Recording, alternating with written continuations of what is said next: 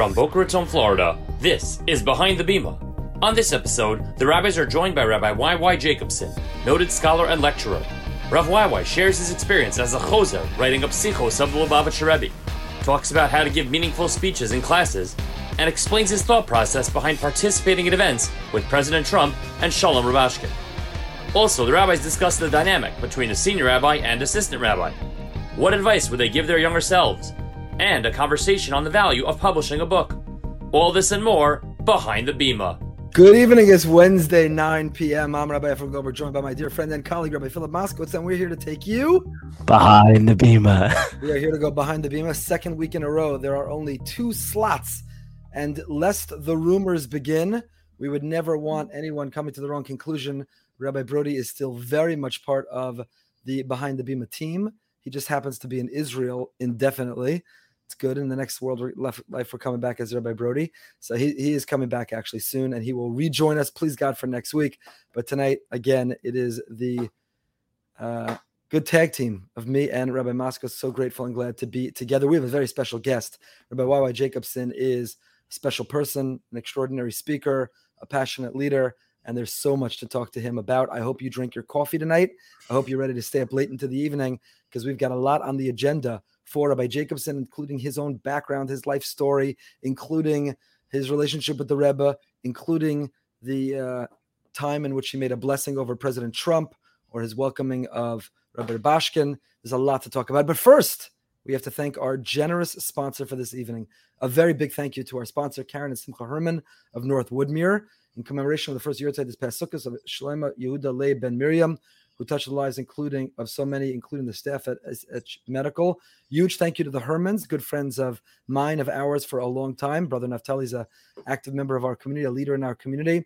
And Sim Herman, in fact, is the one who put us together with Rav YY. Thank you for making the connection.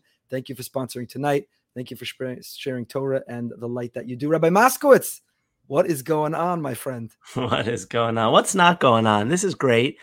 And, it's interesting. The senior rabbi, assistant rabbi dynamic duo has been in the news a lot recently. I was wondering if you had any thoughts about that, Rabbi Goldberg.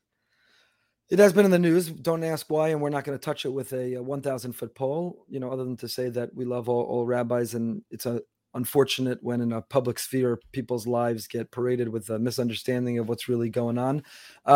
We constantly find it funny, and I bet our listeners and viewers, they don't believe. There are people who contact us and say, come on, you put on this show as if you guys are best friends, as if you get along, not just the 2 of us and not just the 3 of us. When Rabbi Brody's here, one of our most popular episodes of all time is when we had the rabbis and rebbitins of BRS on. One by one, we welcomed our full team. And it was, over 3 hours? It was an insane long time. It was a long time. Crazy episode. And we genuinely all get along. We're really, really close friends. People don't believe us. They think it's a charade or it's fake. But we are the closest of friends. What we have is very special.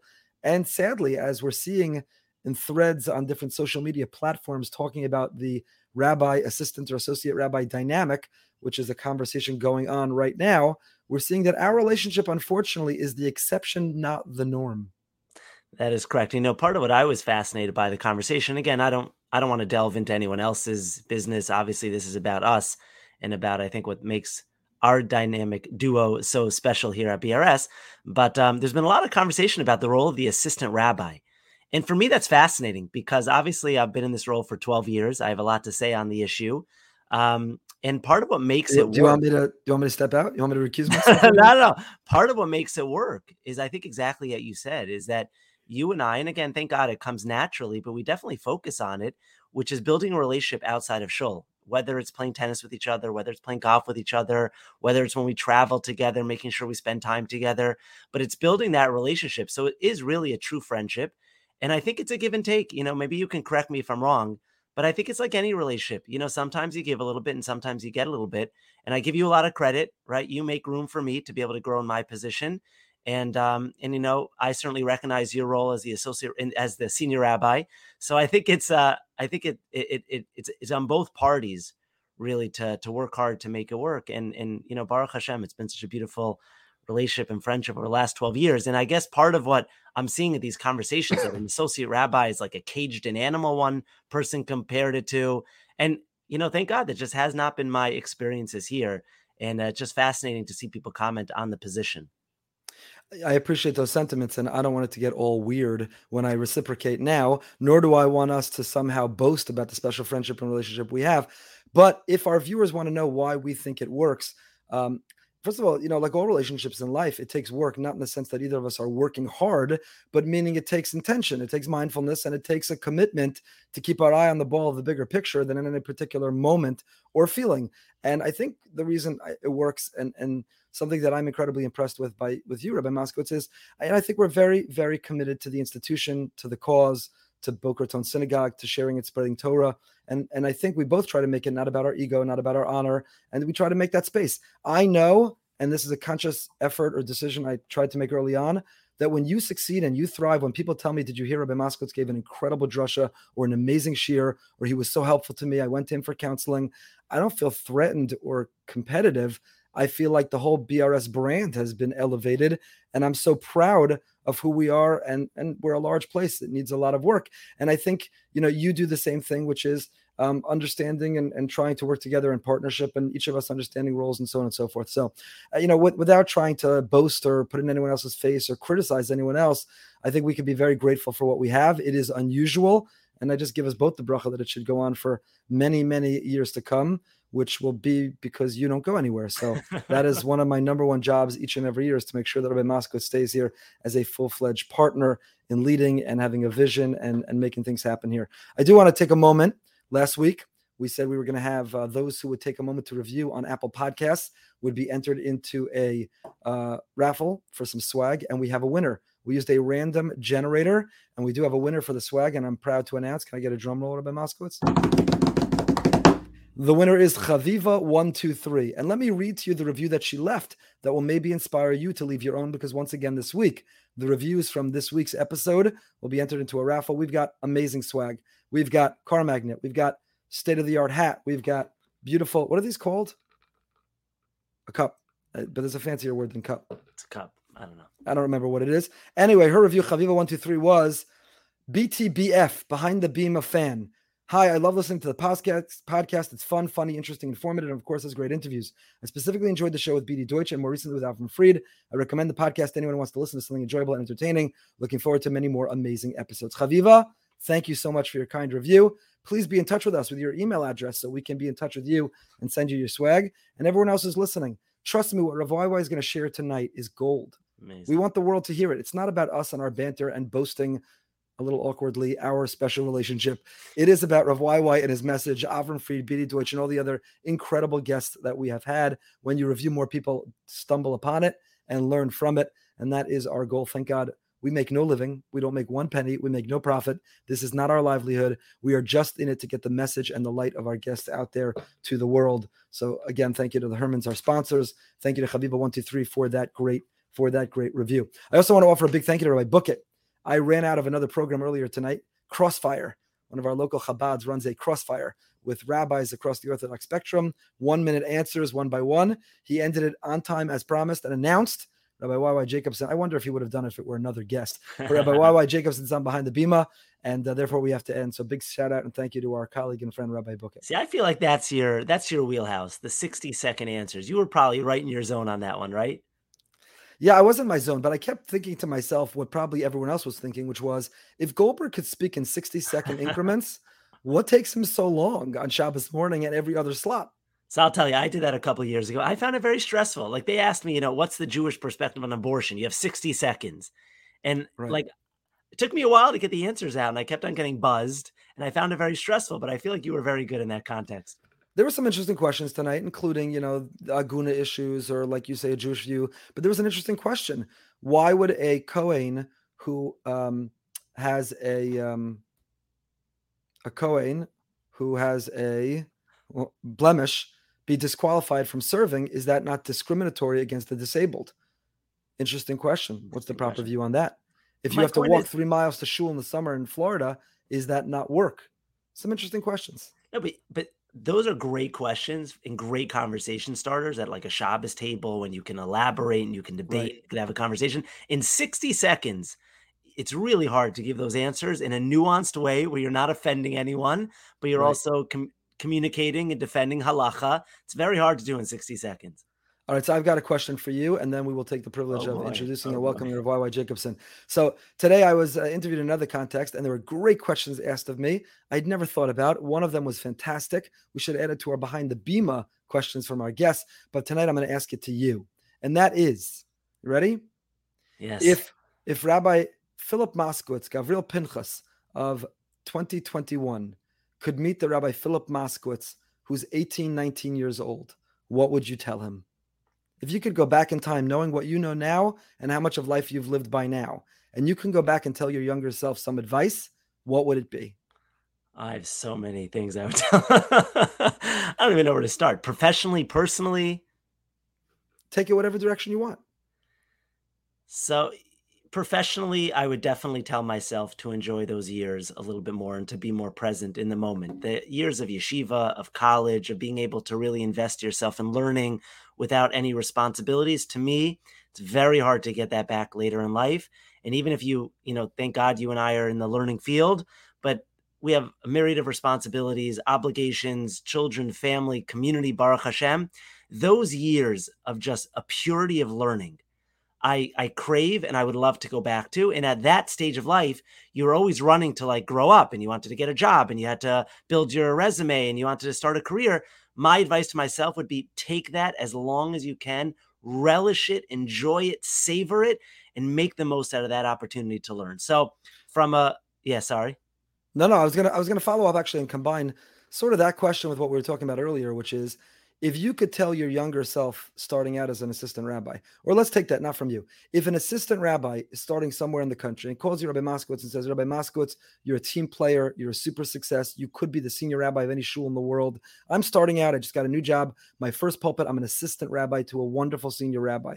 What advice would you give him? So again, I think it would be a very similar conversation. I really think it starts with grounding yourself. And I mean that in grounding yourself in learning, grounding yourself from a mental health perspective, grounding yourself from a physical perspective. In other words, what are your anchors? And a lot of it is trial and error that I've kind of figured out throughout life. And I know you have as well. But the quicker you can identify those things that are going to ground you, it's a Seder in learning. What's that Seder in learning that's going to give you that spiritual energy for the day? Is it Daf Yomi? Is it a Musar Sefer? Is whatever it is that's going to give you that real strength and fortitude in learning, figure that out and make it etched in stone. What is it that you need to do to take care of yourself physically? Is it exercise? Is it walking with your spouse? Whatever it is, tennis, golf, Peloton, whatever it is you got to do, make that part of your schedule. So I think it would be for me, just that self-awareness of identifying what are those, what Stephen Covey would have called your big rocks. What are the big rocks that are the most important to you? The quicker you can identify them, I think the more successful you'll be long-term. That is great advice, and there's a lot more to talk about that, but we have a lot of conversation to have with Rav Y.Y. So let me introduce Rav Y.Y. before we bring him on by saying, although most people here know that Rav Y.Y. is one of America's premier Jewish scholars and experts in mysticism, Kabbalah. He takes these complex ideas and is able to reduce them and communicate them in an accessible way. He speaks all over the world, 6 continents, 40 states. He's taught and mentored thousands all over. He is an author. He has a website, theyeshiva.net, where he teaches thousands around the world each and every day. Again, complex topics in the most passionate and compelling way. He served as the editor-in-chief. People don't realize this. Before he was such a prominent rabbi and speaker, he was a journalist. He inherited this from his father, who began, but he was the editor-in-chief at one point of the largest Yiddish English newspaper existing today, the Allgemeiner Journal, and he's the spiritual leader of Congregation Beis Shmuel in New York. Rav Y.Y., in 10 seconds, Rav Moskowitz, what are you impressed by? What do you love about Rav Y.Y.? Why are you excited to have this conversation? He is an excellent storyteller, and his width and breadth of Torah knowledge is mesmerizing. He's the real deal. That's the bottom line. We spent some time with him. It's not just a show. He didn't memorize 3 good speeches that he gives everywhere. He is the real deal, and it is a privilege to have him. Ladies and gentlemen, without any further ado, Rabbi Y.Y. Jacobson. It is a great privilege and a pleasure to welcome one of the great teachers, speakers, educators, inspirational personalities of our time, Rav Y.Y. Jacobson. Thank you so much for making some time to come behind the bima with us. My pleasure, my honor. Thank you for having me. We hope that you're feeling better and feeling strong and feeling well. And we want to dive right in. You are a a fountain of wisdom and knowledge, and there's so many ways we can go, directions, things that we can talk about.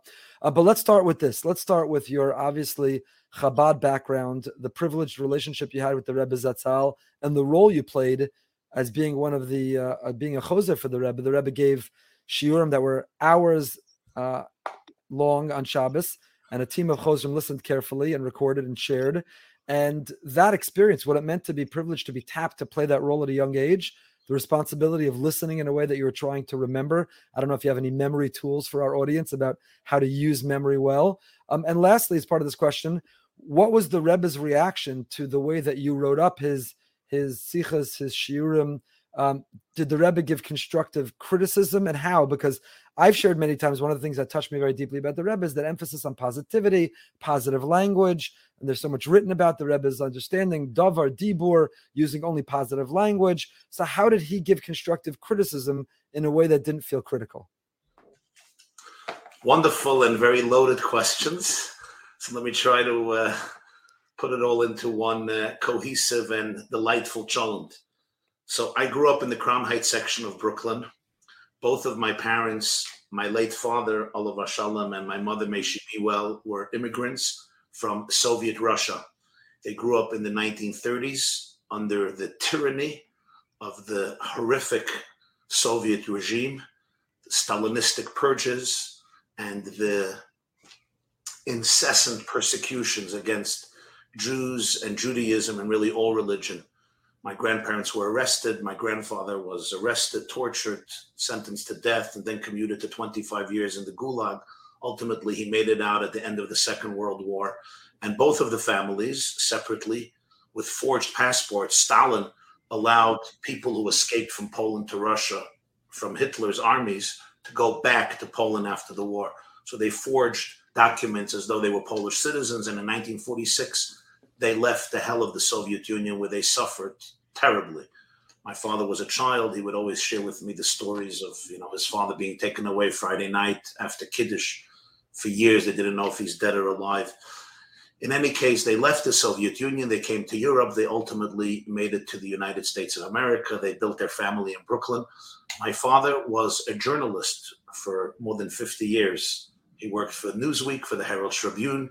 He was a UN correspondent for the Yediot Achronot, which is Israel's largest daily newspaper. He succeeded actually Eli Wiesel, in that position. And then he worked for Yiddish newspapers, and he founded his own Yiddish newspaper called the Allgemeine Journal, which he ran till his death in 2005.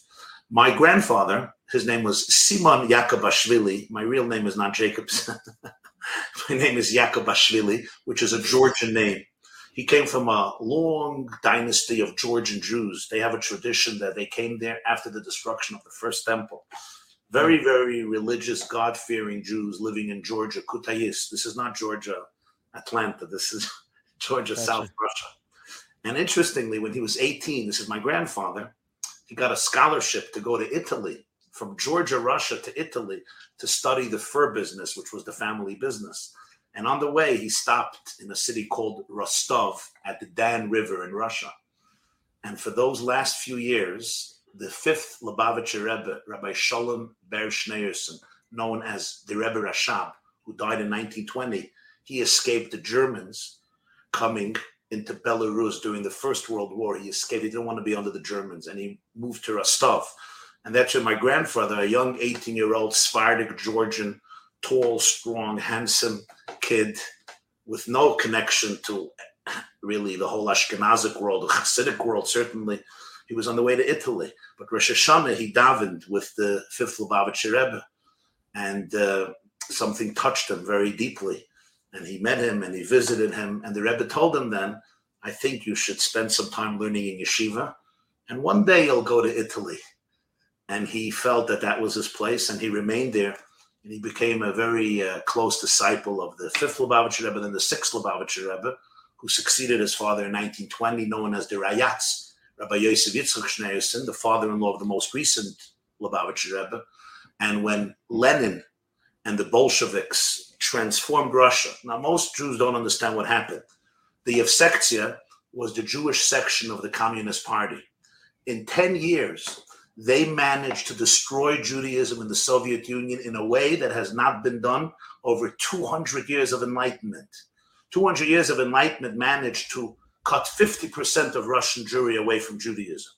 But the Evsektia in 10 years, 1919 to 1929, headed by a man who had smicha from Reb Chaim Oizer Gradzensky, learned in Telz, his name was Shimon Dimenstein, they became such a force of tyranny that in 10 years, Judaism in the Soviet Union was literally almost completely dead. Mamish almost dead, and it remained that way. Everything went underground for 70 years till communism fell. Stalin ultimately shot everybody. He destroyed the whole Yevsektia because they were too Jewish. You know how it worked in Russia.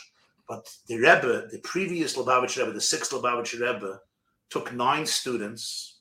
It's a very, very moving story. And he said that most Jews live now in the Soviet Union. There will be no memory and trace of Judaism left. I want to make a tkiyas kaf, an oath with you. I'll be the 10th. We have a minyan. We're going to preserve Yiddishkeit in the Soviet Union until our last drop of blood. Do you agree? And the 9 students agreed. With a handshake to the Lubavitcher Rebbe, they made this commitment.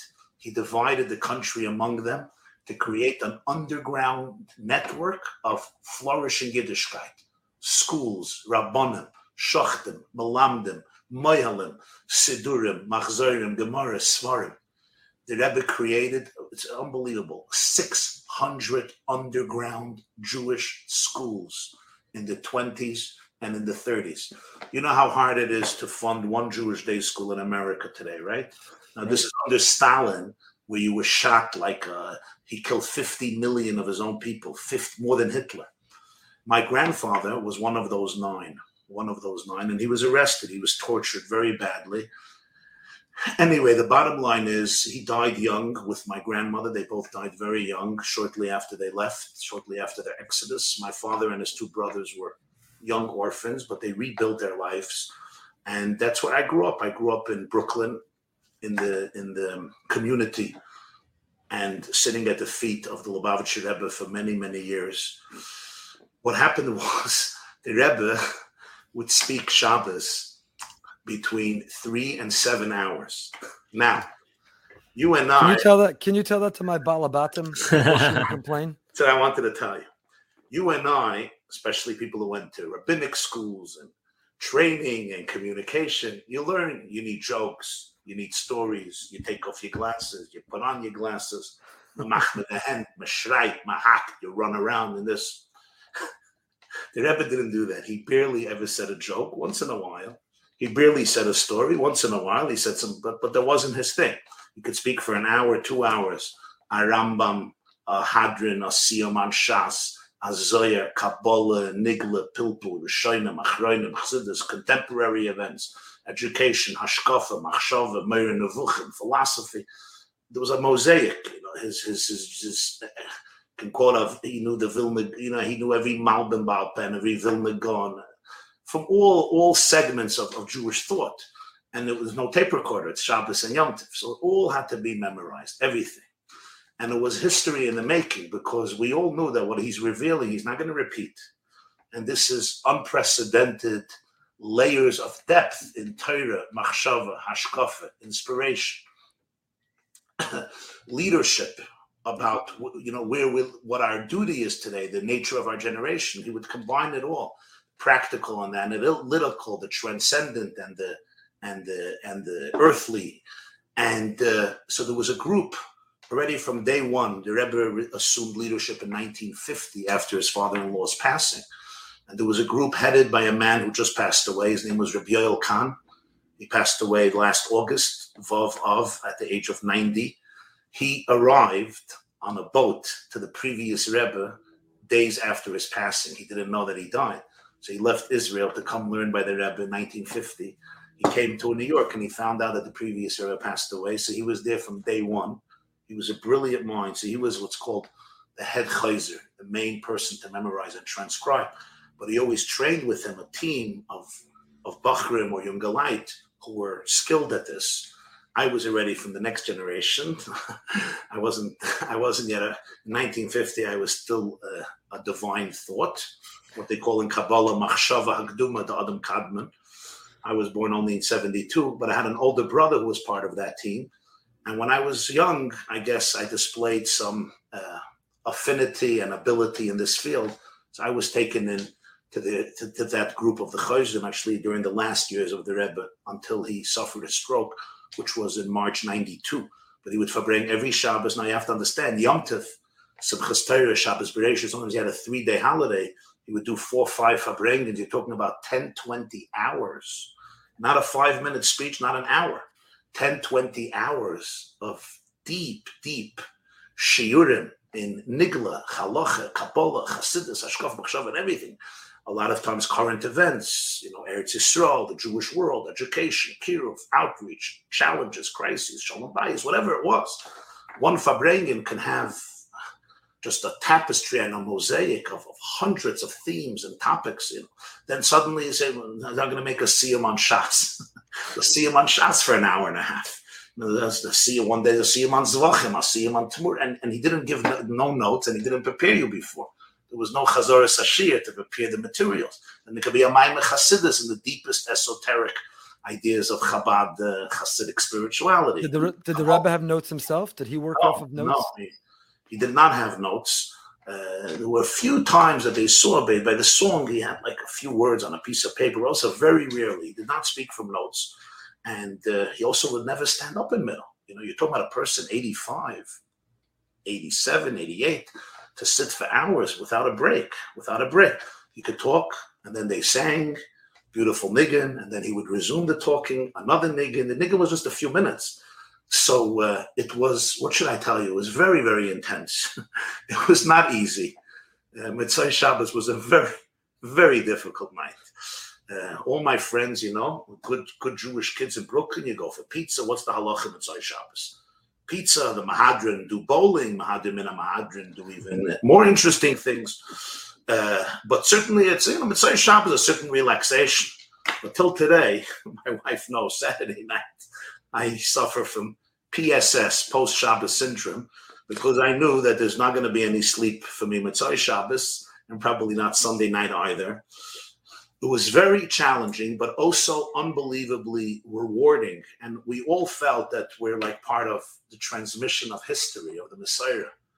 And if we don't memorize it and transcribe it, it's going to be lost for eternity. So today, there's more than 100 volumes of the Lubavitcher Rebbe's talks that literally inspire and enlighten the Jewish world in extraordinary ways.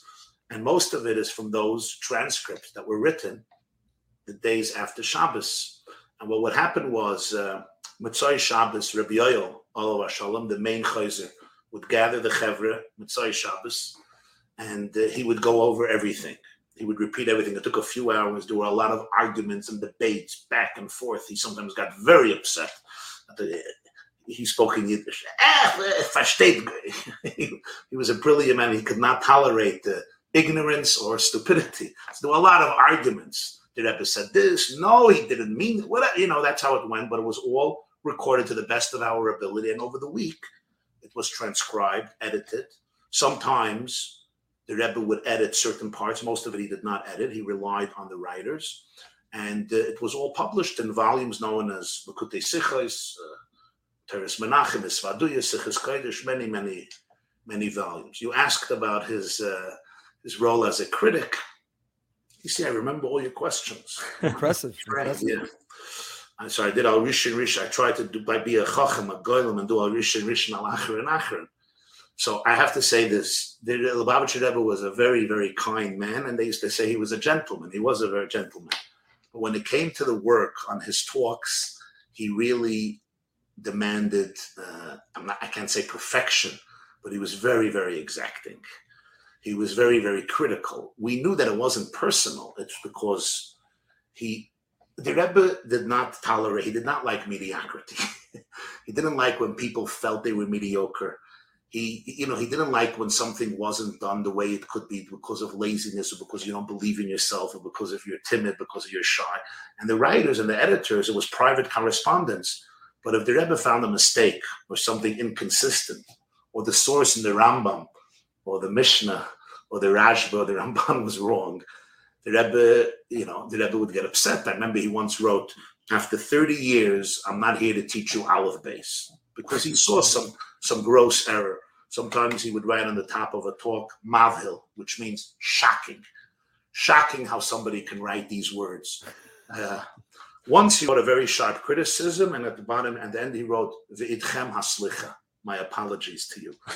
Usually, it wouldn't come with that, but the truth is, we saw it as a privilege. It wasn't criticism like, your self-esteem is being shattered. It was a privilege that Lubavitcher Rebbe, one of the greatest minds in many generations, should literally take this text and dissect it and erase and delete and add. It was like a privilege just to see such genius and such holiness embodied on paper. It was even criticism of such a person was the greatest self-esteem booster you can get in your life. You probably know the story with the Sfas Emes. It's an amazing story. The Sfas Emes was an orphan. The Chidushei Harim, Rebbe Itcha Meir, the first Ger Rebbe, lost every child besides a daughter in his lifetime. He had 12 children, 13 children. It's unbelievable. One daughter survived. And one of the boys from Mordechai left the Sfas Emes, Rebbe Yehuda Aryeh Leib. So the Chidushei Harim raised him. And there was the condition he had to wake up early in the morning, and he would learn for a few hours and daven, minig and ger. Once the Sfas Emes was learning all night, so he overslept Shachris. So after, when he woke up, the Chidushei Harim called him with his chavrusa and said, where were you for Shachris? So Shachris doesn't answer. Chidushei Harim gives a whole drasha how you don't miss davening. So the chavrusa asks the Sfas Emes, he says, why didn't you tell the Zayda you were learning all night? Why didn't you tell him? So he says, in Parashas Matos, you have the longest speech of Moshe Rabbeinu in the whole Torah. The Bnei Gad and Bnei Reuven tell Moshe, we want to settle in the Transjordan. Right? So Moshe Rabbeinu gives them a Musa speech. You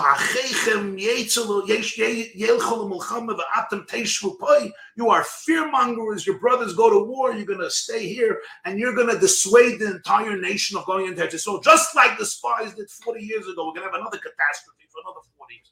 And he goes on and on. Lama teniyu, and how could you be so irresponsible? How can you be so cruel? And when he finishes the drasha, they tell Moshe, no, we're going to war. We just want to settle. So Sfas Emes tells his friend, right when Moshe started to scream at them, you can't be so detached. They should have said, no, Moshe, we're going to war. We're not separating. We're not the Meraglim. We're not inculcating fear. We just want to settle this place afterwards. Sfas Emes says, because when Moshe Rabbeinu gives Musa, you don't interrupt him. You listen. He says, my Zayda is talking to me about coming to davening, coming on time. He says, you don't interrupt him. He says, these are the things you want to hear.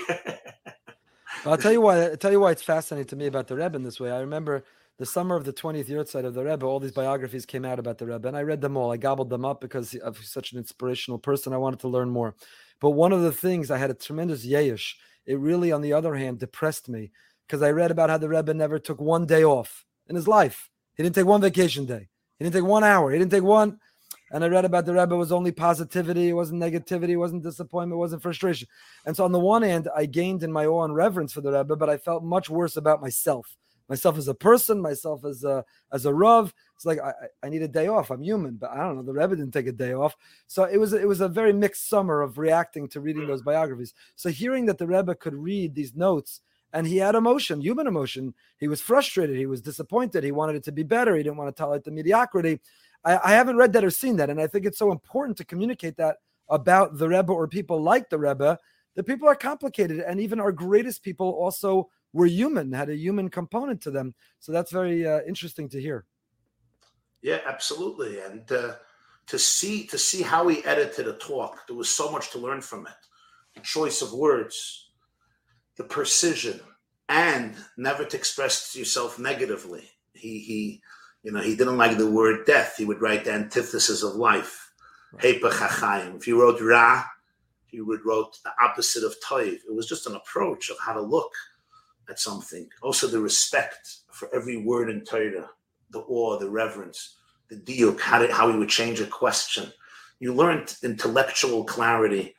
You learned brisker precision, what they call hagdoros, chilukim, differentiations, distinctions, definitions, compartmentalizations, categorizations. syntax, grammar. There was a lot to learn from his incredible amount of learn from his editing, both in terms of style and substance. You learn also that you have to know everything. You have to learn everything. You have to, as much as your best, you have to really go through the material and master it. Can I ask a follow-up question? You were describing the process of an interesting thing. It's interesting. In Chabad, they wouldn't know this. The Rebbe would sometimes quote a sefer and quote it. He would quote it, and then he would say, but check it up in the library because it was from memory. I didn't have a sefer. And it was smart. He once quoted, today Reb Tzadok is popular. In the 1960s, there were a few people who even heard of Reb Tzadok Lublin. But in one sikha, the Rebbe was speaking about celebrating a birthday. And he quotes in the sikha, look in Resisei Laila, Rav Tzadok, Reb Tzadok HaKoyim Lublin, and he quotes it. And then he said they should check it up. It was mamash verbatim. It was interesting, It was a Chabad Rebbe, but he knew every line of Reb Tzadok of Lublin. Once quoted a Machzer Vitri, also, who knows Machzer Vitri? Mamish verbatim, and he said to check it up. Rebbe Akiva Eger, Sefer Chassidim, he didn't have it in his room. And once, there's a sefer from the Malbim called Eretz HaChaim. Most people never heard of it. I think it's called Eretz HaChaim. And then also, he was interesting in the footnotes, he referenced it, but he said they should look it up because he didn't have it in his room and he was working on it. So you also saw a different level of Torah mastery that is unparalleled because it was Gemara, Shas, Yerushalmi, Rosh, Rif, Rambam, but also all this form of Kabbalah and philosophy. Very rare combination in one person. But Rabbi Moskowitz, let me just jump in with one more follow-up, then I'm going to let you in, I promise. And Rav Wai, I hope you have the rest of the night for this because there's so much to talk about. Did the Rebbe successfully transmit that, though, to his Hasidim? We have a large and vibrant and strong and beautiful Chabad community within our shul. We have a beautiful Shtibel Minyan Shabbos morning. We have a tremendous amount of Chabad who've moved here. And recently we were Fabringen together, and I brought this up with them, is that the world of Chabad is magnificent and the Torah is so deep, but there's a beautiful sea of Torah out there, and how come they don't expose themselves? Go learn, whether it's other Hasidus, go learn some greats of contemporary Machshava, go learn, be exposed to. And we had a whole conversation about that, and where someone said, look, if the food that you're being served is delicious, why do you need to eat it out? Why do you need to eat someone else's food? What we have is perfect, it's the most nourishing, it has everything in it, there's nowhere else to turn. And there was a defensiveness and an argument, and there was a significant Lubavitch personality who's published many of the Rebbe's Sfarim, who felt very strongly that we have a Chassidus and we're learning this derech, and we don't want to dilute it or compromise it or have it become distorted by exposing other things to it. So while the Rebbe may have quoted from all over, it doesn't seem like, at least from that conversation, that was something that he encouraged among his Chassidim. Well, listen to my shiurim a little more. I think I do listen, but I think you're the exception. The Torah world embracing you, many non-Chabad, many people who are antagonistic to Chabad love you and embrace you because they see you as the exception to the rule. Meaning, you happen to be Chabad. You happen to be Chabad, but you're also bringing from all over. Yeah, listen, I really can't speak for anybody else. I don't feel it behooves me to do so. And I really can't because I don't know what's in people's minds. But I know, when I sat by the Rebbe's feet and listened to him for many, many years. And it taught me that the approach of expansiveness is so much more real and authentic because Hashem is Ein Sof. God is infinite. And how do you contain infinity in one box? How do you contain infinity through tunnel vision? Infinity you only contain through complete humility and complete openness to the endless horizons of the mysteries of creation, the mysteries in every Jew, and of course the endless mysteries in Torah. As the pasuk says, "Arucha meretz nida, rechava min hayam," longer than any measurement and larger than the sea. And his whole attitude was based on that. And the truth is, I think anybody who takes any published sikha of the Rebbe and look at the sikhas, you'll see. I didn't do this directly, so I can't take full responsibility, but I'm not sure that there's any contemporary, maybe besides Rabbi Ovadia Yosef, that in one sikha the Rebbe could quote literally between 400 and 800 sources from every conceivable type of sefer. I should just add, for maybe intellectual clarity, that there is one distinction I think it's important to make, and that is the Maimorim of Chassidus, of Chabad, will rarely quote from other sources because they have a genre. And I'll give you an example. If you're learning Chidushei Rabbeinu Chaim Halevi al Rambam, right? Or Chidushei Hagriz, talking the Brisker Torah, you will never find a Klei Yakar quoted. Right? You'll never find in Bircha Shmuel him quoting Ur HaChaim or Klei Yakar. Why the Chaim didn't like the Klei Yakar? I don't know what he held about the Klei Yakar. The Klei Yakar is a special commentary. The answer is it's a genre, right? Chidushei Hagrach is a genre. Chidushei Hagriz is a genre. Just like Rabbi Soloveitchik, the Rav, Shiurim L'Zecher Abba Mari, or his Kotzim Chidushei Torah, or his Rishimus on Shas that came out in last years. It's a certain genre, called the Brisker Derech, the Brisker Mahalach. It's a certain style, and the Klei Yakar doesn't really fit into that. Chabad Hasidus is a all-encompassing, holistic shita developed by the Baal HaTanya based on the Magen and the Baal Shem Tov, and the Maimorim are a certain genre that represents the Chabad shita of Hashkafa, of Machshava, of the Yahadus perspective developed by the 7 generations from the Baal HaTanya all the way to the Rebbe. So that genre is self-contained. Like the Rebbe in his Maimorim wouldn't just, quote from here, there, because of a certain style. Yeah, he would quote Noam Elimelech, he would quote Kedushas Levi, of course, the Baal Shem Tov, the Magen, and some of the greatest Hasidic masters outside of Chabad of the first generation. But over there was, and there is, a certain style that is defined by the teachings and the style of the Chabad Rebbes. So I think maybe over there could be some confusion. Understood. Rabbi Master. Okay, if I could just take us back to the original conversation. Sure. I'm mesmerized by the number of hours that the Rebbe gave a sicha, and having been to one of your shiurim in person and listened to many online, you're not giving shiurim in tidbits. And I say this l'shvach, right? Your ideas are thought out, they're developed, they're articulate. Double speed was created. Double speed was created for me. No, but I think it's l'shvach, and I'm wondering, in society as a whole, where we have reduced so much to sound bites, into little memes, into one-liners, you specifically have chosen not to take that path. You give your shiurim, you develop the ideas. That was clearly the mahalich of the Rebbe, of giving long, drawn-out, well-thought-out ideas. I'm wondering if you have a comment on what that's doing to our society, first of all. And I think even within Torah learning, I think we're seeing that, right? Someone says a vort, they quoted this, they quoted that, but they're not looking at the source inside. They're not developing a mahalich. Yeah. They're not developing an idea. I'm curious your thoughts on that. Yeah, listen. People have always told me, and I'm talking about very close people, they said, you speak long, get up 5 minutes, 6 minutes, 10 minutes. You say a vort and you sit down. And I understand that. Say nobody's going to listen, nobody's going to internalize. But I appreciate what they're saying. And that's why I cherish, WhatsApp clips. And I have some of my people always doing clips because some people just want 60 seconds. Gesundheit, a fast vort, a fast maisa, a nakuda, a little music, a little animation, and they get their inspiration for the day. So be it. We like to be there for every person according to their capacity. But I know for myself, and for me, it's actually respect. I know for myself, when I hear or read something that's well thought out, built up, I know from the Rebbe hearing how he would build an idea. He gave once a hadron on Rambam. He made us see him on the whole Mishnah Torah of the Rambam. The way he built it, he spoke for close to 2 hours, and then he continued the next Shabbos, the next Shabbos, the next. The way he built it, the questions, the mivna, it was architecture, literally art. You build the foundations, you put up another floor, and then you hit the peak.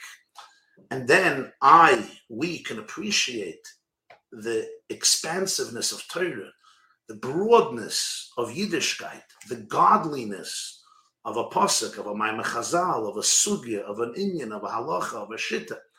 So to say just because we live in a generation of sound bites, and we live in a generation where half of us have been diagnosed as ADD and ADHD, and all of the other wonderful definitions and diagnoses, which, by the way, have some milas. I gave it a shiur last Shabbos, and there were a bunch of bachim from a particular yeshiva. They call themselves ADHD yeshiva. Fine. They sat, and a guy came over, one of the bachim came over to me, and he said, I'm ADHD, but you could have spoken another few hours. I said, how if you're ADHD? He says, listen, we ADHDs, so what he told me, he says, we get bored fast when it's boring. But when somebody touches the spot, When you get into my soul and you're dealing with what I'm really dealing with, we could listen for 6 hours because we get turned on deeply. It was a very profound thing he was telling me. So I have found that, yes, there's a lot of jokes about sound bites, and it's true. And Rabbanim and Shuls, we have here prominent Rabbanim. You know how long your sermon is allowed to be, how short it's allowed to be. But I have found, I have gotten so much positive feedback of real shiurim that really present an idea in all the oirich and roichev and oimik, as much as my own capabilities allow, to present it. And I find that there's a significant amount of people. We underestimate people's intelligence and we underestimate people's depth. And I think it's very important never to underestimate it. But here's the mistake that some of us teachers make, and that is we want they should just love it because we're giving it. It's not going to be that way.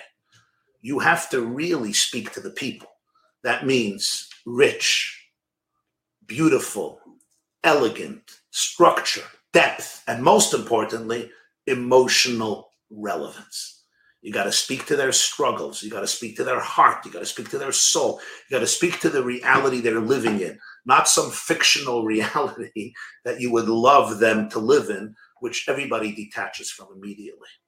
But when we can do that, I think that, on the contrary, there's a significant, huge amount of people who really cherish true amkus, true depth. You just touched on it because I was going to follow up by asking you. You're enormously popular. People are real Hasidim, learn, live, and are inspired. Someone I'm very close with who lives in Monsey, who is a Litvish person who learned the Daf Yomi for many, many years and Brisker Torahs and would never touch Hasidus, now comes to you every morning, put on a gartel. He told me it's because he's putting on his seatbelt. He's buckling up before he davens. And there's a real chassid of yours. So you resonate deeply and profoundly for many. And I was going to ask, what is it about your message that you think is really penetrating and resonating? You answered that. But so I'll ask a corollary of it is, how much preparation goes into your shiurim and your speeches? You clearly give it your all. You're emotionally invested. Tell us about the mechanics of how to tell a good story. Half of the meaningful minutes are you, because you have mastered the art of telling a story, the same story that many others are trying to repeat over, copying Rav Waiwai. They're saying the story, it falls flat, it's an airball, they can't say the story. You tell that story, and it's a room full of people, they're a puddle of tears. What are the mechanics of telling a good story? How much prep goes into these shiurim? And what is it about the style that's resonating so deeply? You mean it's not because Nachi Gordon likes my looks? That too. Okay. Thank you. I appreciate that very much. I think that you asked me how long it takes to prepare. So, it's maybe cliche, but it's the truth. I'm always preparing. I never stop preparing.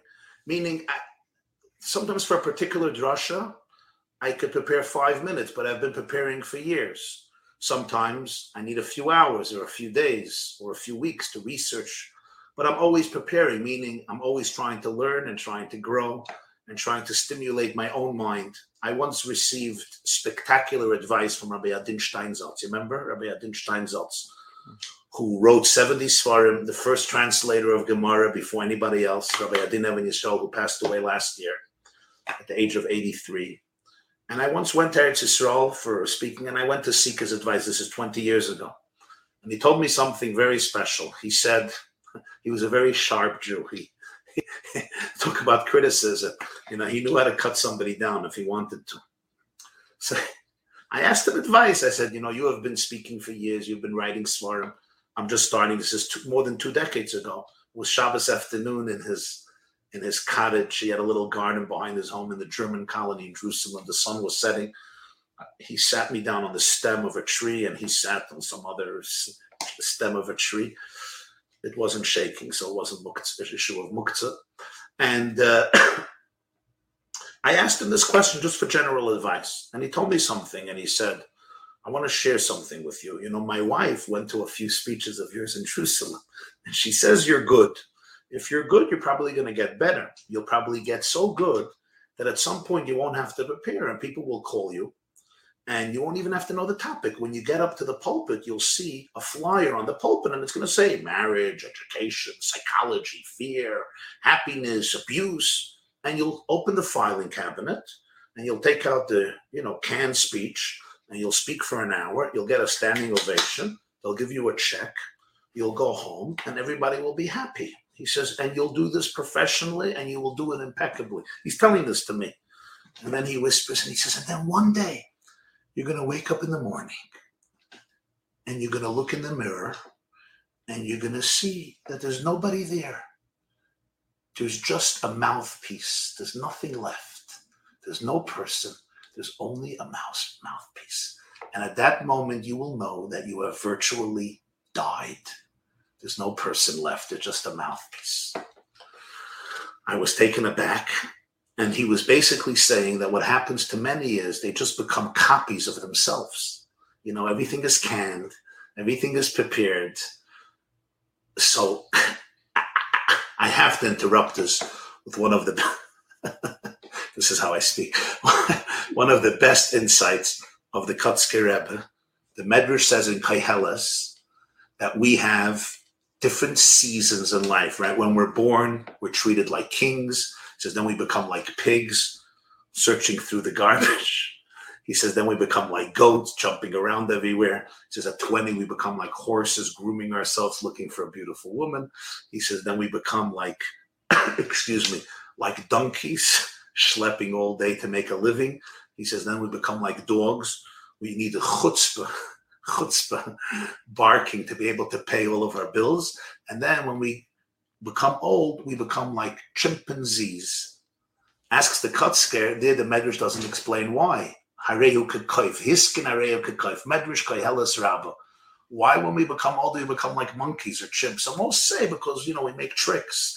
We do imitations for the Einiklach to entertain the grandkids. Kotzker Rebbe says something so profound. He says, when you become older, you often become like a monkey or a chimp or a gorilla, imitating. He says, who do you imitate? You imitate yourself. You went into a certain mold. This is who I am. I'm not changing. So once I hit 50, 60, 70, 80, I'm just imitating myself. I daven today because I davened yesterday. I go to shul today because I went to shul yesterday. I learned Daf Yomi today because I learned yesterday. I celebrate Pesach because I celebrated Pesach last year. Just like I brush my teeth today because he says you become an imitation of yourself. No creativity, no newness, nothing fresh. So this is basically what he was telling me. You're going to become a monkey. You know, you'll copy yourself. You'll get your check. It's nice. But you'll know that you're a dead man walking. So I asked Rabbi Yadin, what do I do? What do I do to avoid this? This is almost 25 years ago. He said, what you do is you don't stop learning. You don't stop challenging yourself. You don't stop exploring new things that you never knew about, that make you learn more about your emotions, your heart, your brain, your mind. So what are you learning? Tell us what you're learning now. What are you learning now and how are you challenging yourself?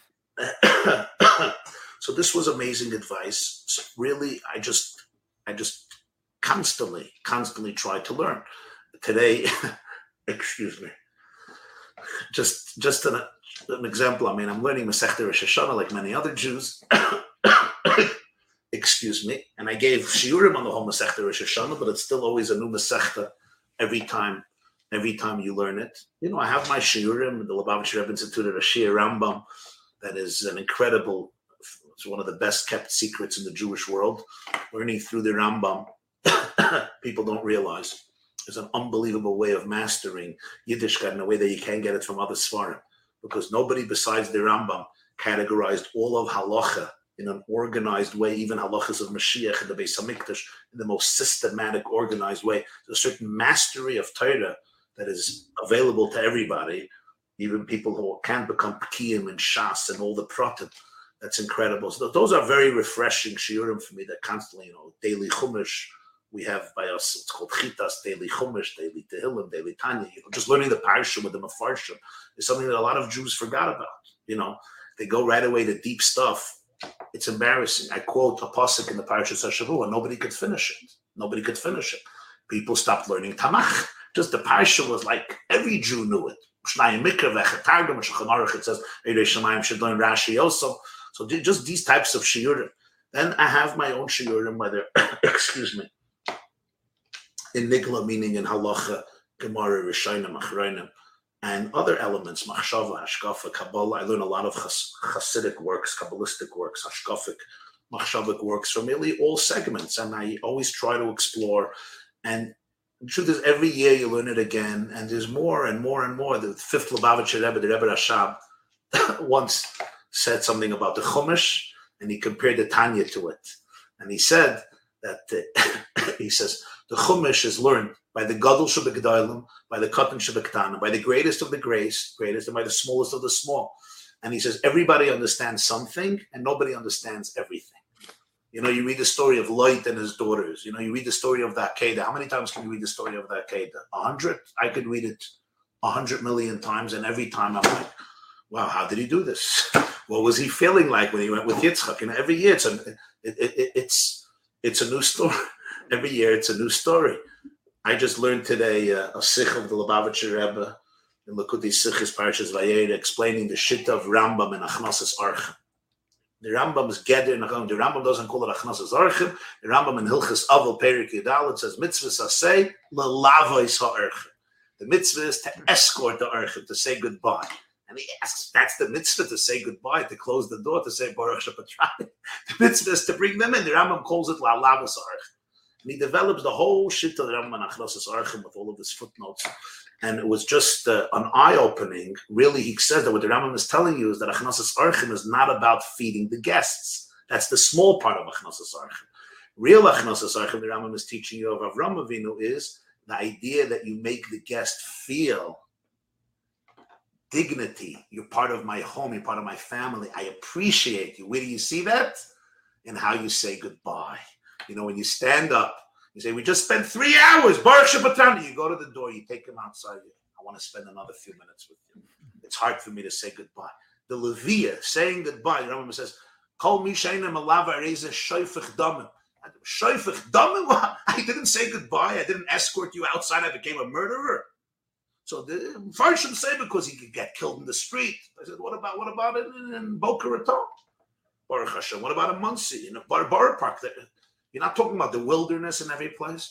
The Rebbe says, Kilu Shaifich Dameh, because when you make the guest feel that he was a burden, it's a form of emotional murder. You know, it's just, my point is that our Torah is so infinite in every aspect of it.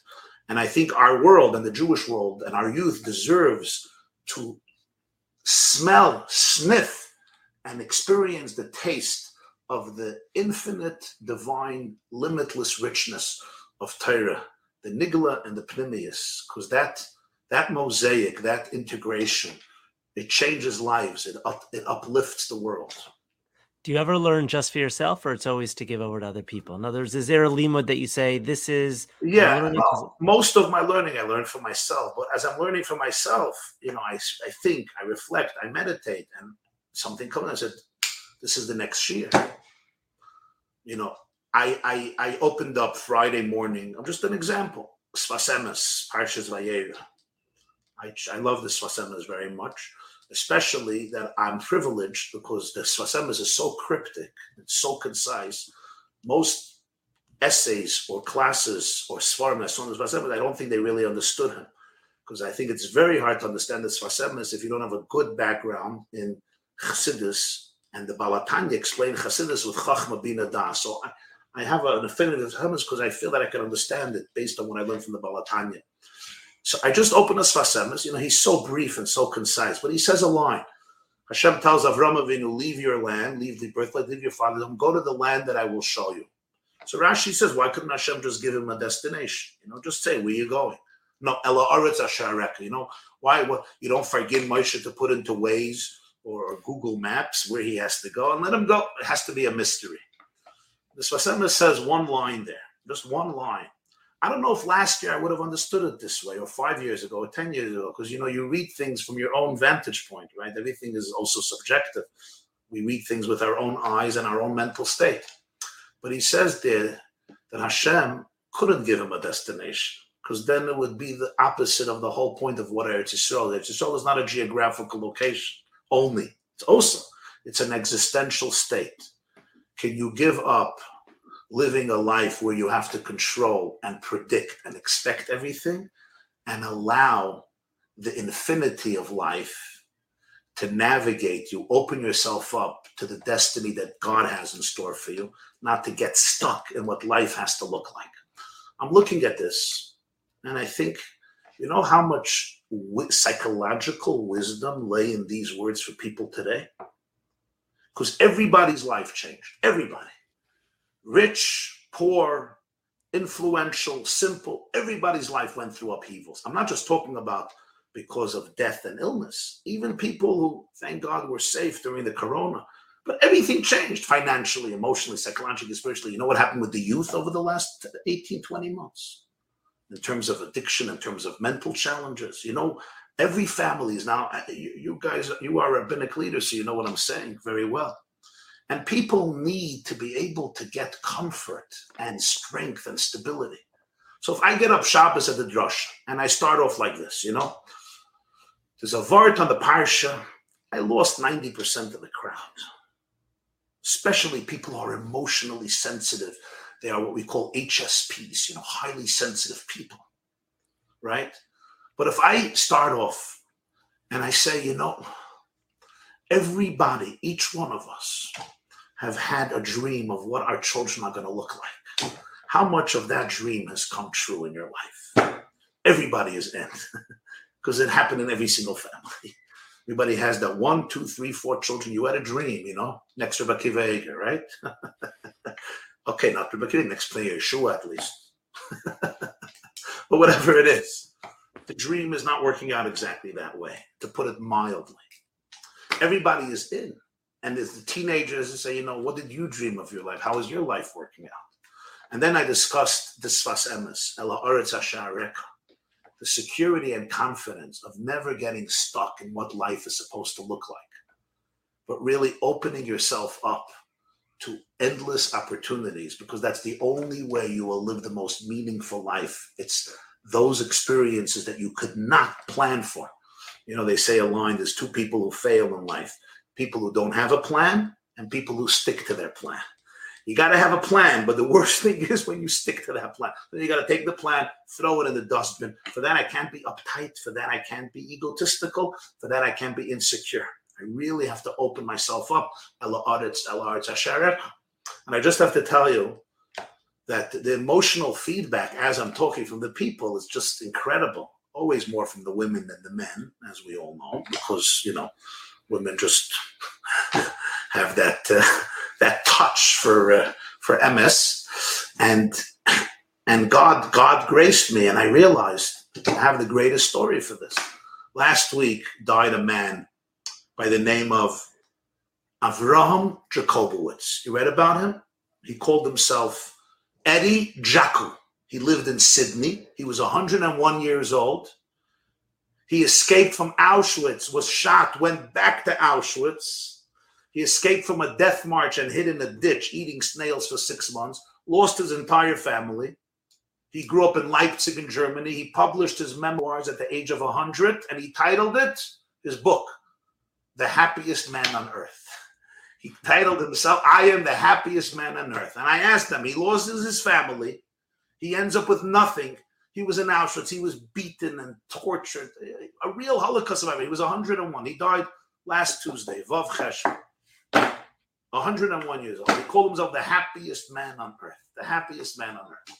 And I told his story. I read up on his story, and I told his story. And I said, I don't know the secret. You know, we can only be in awe of such people and try to emulate him. But I do know that he had to have, his name was Avram, and he had to have that code of Avram. If he would have seen success in life as a life that's predictable and a life that you could control and you can figure out how it's going to go, he would have been the most miserable man on earth. He had that secret code that the first Jew got, Ela Oretz Ashareka. So I'm just giving one example. This was just last Shabbos. You know, there was a huge group of people, men and women. And there was a bacher there from Waterbury, wonderful Waterbury yeshiva, blessed yeshiva. And he told me, he says, last time I sat at a shiur for more than 5 minutes was many, many, many, many years ago. So I said, what made you sit here? And he said, because it was real life. It was authentic. It was what's going on in my life. And it was showing me Avraham Avinu comes to life. You'll forgive me. God comes to life. Elokim Chayim. You can't live on a dead God. We often live on, you'll forgive me, we live on a dead God. We live on a dead Yiddishkeit. It's just repeating. We're like chimpanzees, monkeys repeating. A boy who left Yiddishkeit many years ago, he's a musician, very smart kid. He told me, he says, I asked him, why did you leave? You have such a spiritual soul. He said, all we do in our system is we read recipe books. I said, what? He says, we all learn about what inspiration is supposed to look like. Put in a little baking powder. If you don't have baking powder, put in another egg. If you don't have an egg, put in almond milk. If you don't have almond milk, and then there's Rashi argues, says, don't use almond milk, use soy milk. And Tosfos says, no, but medvar, mamurim, regulator. But Shas Adcha comes to Marsha and says, but the truth is that there's a whole different recipe. He says, and I always ask people, can I experience any of these recipes? Does anybody get to eat the cheesecake? Or we only talk about recipes? I have to say, he was a teacher. He taught me something. Don't talk about recipes. Give them the cheesecake. Give them the babka. Okay, I know in Boca you're healthy. Give them the quinoa. Give them the celery. Give them the kale. But give it to them. Everything but the kale. You had me till the kale. So that's exactly, I think, why you resonate so deeply, is because you're speaking right to people's neshamas. And everybody knows, Rav YY, that you're an incredibly sophisticated thinker and incredibly sophisticated speaker. I want to pivot for a moment, and thank you so much for all this time, to talk about as a sophisticated just leader. And I just want to forgive my interruption. I'm also no, please. There's also one more important thing, and I think this is the beauty of our people. And I try to humbly tune into that. The Jewish people are sick and tired of politics on all levels. I don't just mean dirty, filthy politics, that too. But people don't like of Judaism that is claustrophobic, that is allergic to certain people or certain movements, that's based on indoctrination and cultish sentiments. They just don't like it.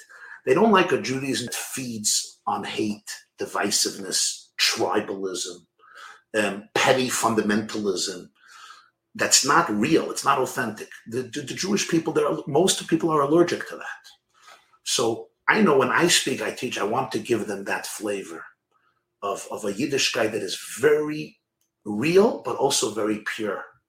And I have to say just came to me, another word from the Kotzke. The Gemara says in Erev and Dav Chav Beis, that when Shlomo HaMelech gave us two takanas, Eruvei Chatzeris and the Tilas Yadayim.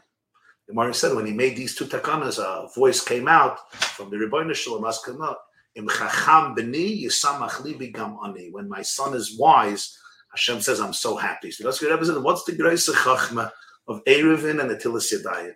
And he said that some people, this is in the Sefer Siach Sarfi Kodesh, he says some people are very good with Netilas Yadayim. Their hands are always clean because they're aloof. They're segregated. They're hermits. They're loners. Some people are Erevin. They're machers. It's called social butterflies, social animals. They mix with everybody. They're integrated. Taruvas, Erevin. They're people's people. He says the Chachma of Shlomo was be Erevin, create an Erev, be integrated, love people, spend time with you. But Netilas Yadayim, keep your hands pure. Don't allow yourself to get entangled in pettiness. Yiddishkeit always has to be a reflection of Ein Sof, of infinity. The moment my tribalism, my ego, my nusach, my chalois, my way, my habits become the dominating factor, rather than just the way I may do things, people feel toxicity, and they don't like it. They will not embrace it with real enthusiasm. Thank you for adding that. It's a perfect transition, actually, to the follow-up question I wanted to ask. Sophistication. You want to talk about sophistication? Well, sophistication. And at one point, you were the editor-in-chief of the Allgemeiner Journal yourself, and were exposed to journalism and understand what it means to navigate the world of politics, politicians, community, to do it with nuance, with sophistication. And I want to not get lost with the examples, but I want to talk about the principle, because there's so much to learn from, and I want to know your wisdom on this. There was an event the Jewish community had for then President Trump and his reelection, and you spoke in very glowing terms. And I'm curious and I share with you the appreciation, the recognition for the good he did for Israel, for the Jewish people, the Jewish community, that was probably underexpressed. On the other hand, there were parts of his personality, his behavior, his conduct, which were complicated for Torah Jews to endorse, associate with, align with at best, and maybe even should have condemned at worst. So, do you have regrets about the way that you spoke about him at that lunch? Do you wish there was more nuance? Is there a lesson to learn? And a corollary of that, and I'm going really behind the bima here, and I don't want to get myself in trouble or you, and I'm not comparing the two whatsoever. But similarly, when Rubashkin was released and you embraced him so fully, so also a role model for all of us of Emunah. He was incarcerated disproportionately, clearly anti-Semitism. He lived through it with enormous Emunah. That Emunah is a model for us, so much to learn. But at the same time, there was a reason he was incarcerated to begin with. Not everything was pure innocence. And does the community lose that nuance if we don't ever express it? That on the one hand, we reject this part while we admire and embrace this part. So in both of those circumstances, was there a nuance that's missing? Is it important for us to communicate with nuance that we can simultaneously, we live in this bifurcated world where you have to either, it's hero or villain. Which box do you neatly fit in? You're either the worst or the best. And I live in a world, I think you live in this world of nuance, that there are parts we can admire, while there are other parts that we could be highly critical of, and that nuance. So in both of those cases, would you amend? Do you still stand by the way that you spoke about them? What can we learn from you about them? Right. Wonderful and important question and challenging question. So in terms of Al Rishon, when I introduced former President Trump, I don't know if you know how it came about, but it may be interesting. I gave a speech here in Monsey. It was a Shavuos shir and speech, and I spoke about the importance of gratitude to every single person. Hakaras HaTov, and I spoke about the gratitude that I felt the Jewish community in Israel and abroad owes to the President of the United States. And one of the participants in the shir, a man named Lazer Shiner, who's a well-known and great Jewish philanthropist and a personal friend, and the builder of our community here, known as Or Chaim in Monsey, heard the speech, and he called the White House, and he said he wants to make a lunch and thank President Trump and show support. And I didn't know about this, but around 2 years later, he calls me one day and he says, your speech inspired me, and we're having 400 people honoring Trump and supporting him. And I want you to introduce him since you gave that speech and you inspired me to do that. So I said, great. And I have to tell you, dear Reb Ephraim, that I received some very harsh criticism, very hard. As you can imagine, one person wrote me an email, a Jew, a fine Jew, let's call him a very liberal and progressive Jew. He said, I was your student for years. I listened to you. I learned from you. I cannot trust you anymore. You have desecrated the most basic values of Judaism and ethics and humanity. I can't believe that a rabbi and a person of your stature would do this. You have disappointed me terribly. I got such emails. I did get such emails. But I have to say, I wrote back respectfully and explained my position. I even published an article the next week in, I think, Mishpacha magazine explaining. But I'll tell you what I told him. I don't regret what I did. For 3 reasons. Reason number 1 is the Rebbeinu Shalom told Moshe to show honor even to Paroi. It's a Chazal said, Tziva lachlik kavod malchus to Paroi. Even he told Eliyahu Hanavi, you're going to Achav, who was a heinous criminal. Haratzachta v'gam yarashta. He and his wife Izebel show him honor. Why? It's not because Paroi and Achav deserved honor. They were brutal tyrants and sadists. It's because the throne, the position, there's something called malchus. It's respect for the country. The king may be benign. The king may be a heinous criminal, and we pray for him departing every day. But it's a respect for the country. It's a respect for the people. The king represents the people. So I said, Kol shekin v'kal v'chaim, when you're talking about the seat of the President of the United States of America, there's something called kavod hamalchus that goes beyond this president or that president, number 1. Number 2, I said, in this case, I'm not glorifying somebody as a god and calling them impeccable and flawless, but I am going to express my profoundest gratitude when I see somebody standing up to the bullies of the world who will delegitimize Israel every single Monday and Thursday, who warned that moving the embassy to Jerusalem will become a third world war, and he stood up to all of them, who cancels the horrific deal that was giving the Hitlers of our day $150 billion to create a Holocaust of 6 million Jews, not in 5 years, in one day. Somebody to cancel that deal? Dayenu, just to cancel the deal with the Hitlers that Holocaust survivors in our generation had to hear 75 years later, that we're going to wipe out 6 million Jews in Israel in one day. They had to hear it, Auschwitz survivors. Just the fact that he canceled that deal, or canceled sending $300 million a year to the Palestinian Authority that went to the families of shaheeds, of terrorists, that we, taxpayers' money, was paying people who stabbed Jews dead in Jerusalem. We're paying the families to encourage these martyrs, that there's going to be enough money to marry off their children. Kedas Muhammad Islam. This man canceled it. I thought to myself, as an individual Jew, I owe him gratitude. Doesn't mean I agree with his English grammar or syntax. Doesn't mean I believe in the way he gives over his speeches. Doesn't mean he's a tzaddik. Doesn't mean that he doesn't struggle with his own demons and skeletons and flaws and has his challenges that I hope, like me and everybody else, he can repair one day. So I thought that's an extremely important point, and therefore I was very proud of it. And the third thing is, I thought about one thing and one thing only. That was my ultimate, I also consulted some people before I took it, but I thought about one thing and one thing only, and that is, as our grandmothers would say, is it good for the Jews? Is it good for Israel? Meaning, the day after the reception, I'll do my thing.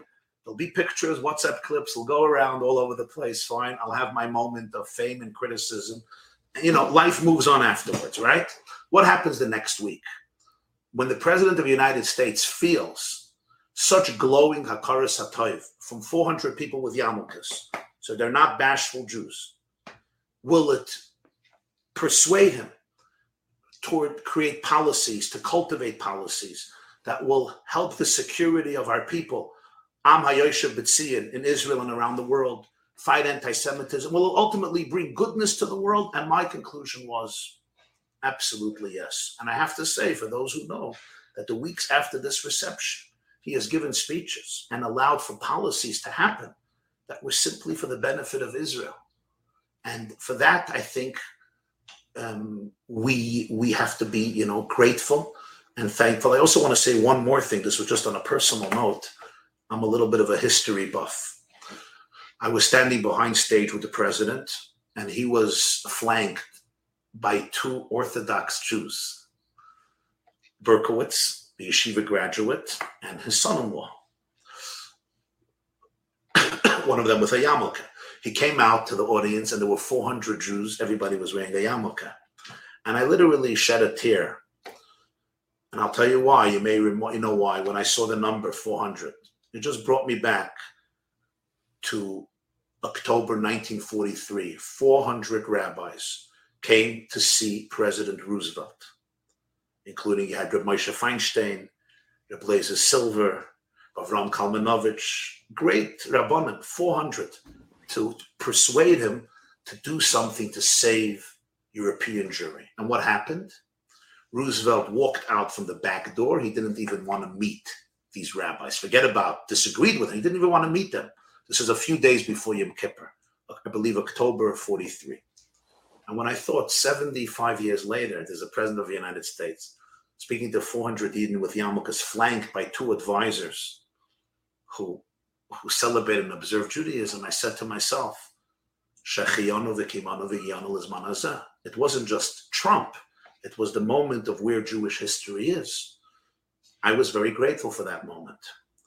So I understand the criticism. I respond respectfully.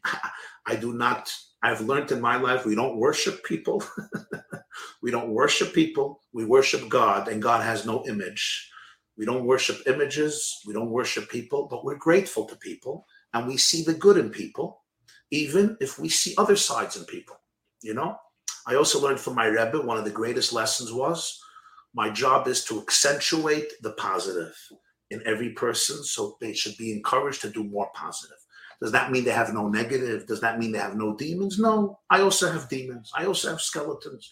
And I can wake up every day and become a victim to my skeletons. Trust me, I got a couple of skeletons in my closet. You could speak to my mother-in-law and my therapist. But it's a choice we all make every day. And that's the choice I think we want to bring out in other people, including politicians who we may have some beef with in this area or that area. You know, in terms of the second question, Lahavdil, with my dear friend Shalom Mordechai, I have to say two things. First of all, I think that there is an unfair statement about, you know, that there was a lot of unethical behavior, but he didn't deserve 27 years. Now, I think he may have made mistakes. I'm not saying he didn't make mistakes. I'm not saying that this business was run, you know, like Boca Raton Synagogue is run. You know, maybe there was some what we call Chassidish Malava Malka elements and so forth. But fundamentally, I would ask anybody who's really interested to study all the facts, but to know the other side as well, to know his side as well, and really study it.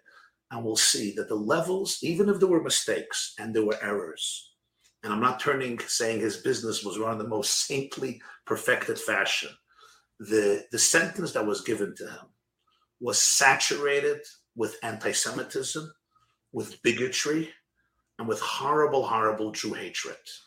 And therefore, I feel that even if somebody, and it's important to acknowledge mistakes and not to glorify every behavior of every person, but Shalom Mordechai, he may have made some mistakes, but fundamentally, you're dealing with an ehrliche person, an honest person, Yirei Shamayim, an ehrliche person, not just saying a Hasidic guy who likes farbrengen and dancing, that too.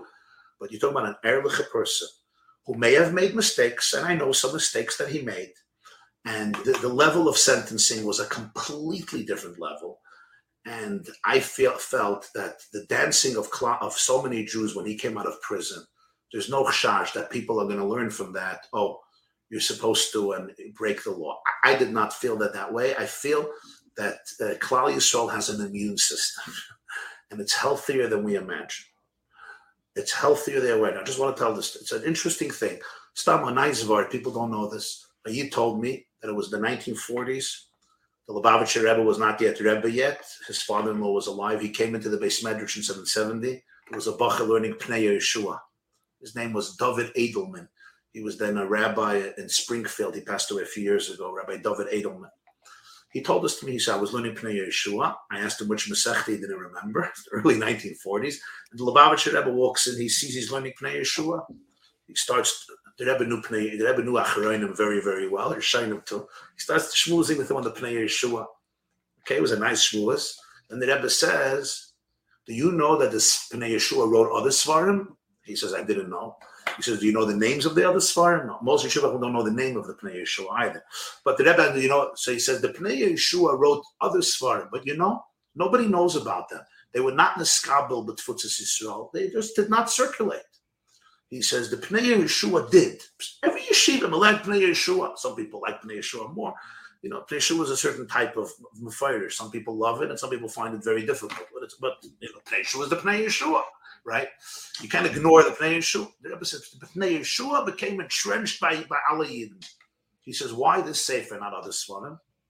So Rabbi Edelman told me, he said, the Lubavitcher Rebbe told him, he said, just like individual Jews have Ruach HaKodesh, some Jews, he says, Klal Yisrael, in Yiddish, he told me the words, Klal Yisrael hat kollektive Ruach HaKodesh. Klal Yisrael has collective Ruach HaKodesh. We have an immune system. And I feel that moment was a moment of collective Ruach HaKodesh, that they felt it was something of a miracle that happened Zois Chanukah when he came out, that was a display of genuine emunah and betachin and a victory against anti-Semitism. I'll just mention that there were 5 former DAs, and there was Alan Dershowitz, who's not suspected in being an ultra-Orthodox Chabad, Satmar, or Lakewood Jew, or even a modern Orthodox Yeshiva University graduate. Alan Dershowitz is Alan Dershowitz, right? And he too felt and wrote, together with 5 former DAs, that this was really a crime that was done to him.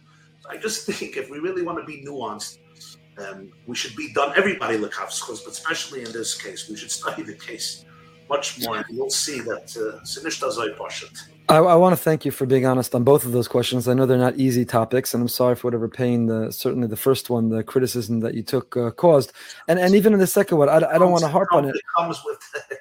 No, I understand, but I'm fully makabel your explanation, and I never doubted the fact that the sentencing was exaggerated because of anti-Semitism, or the tzidkus of Rabashkin in terms of the emunah he displayed.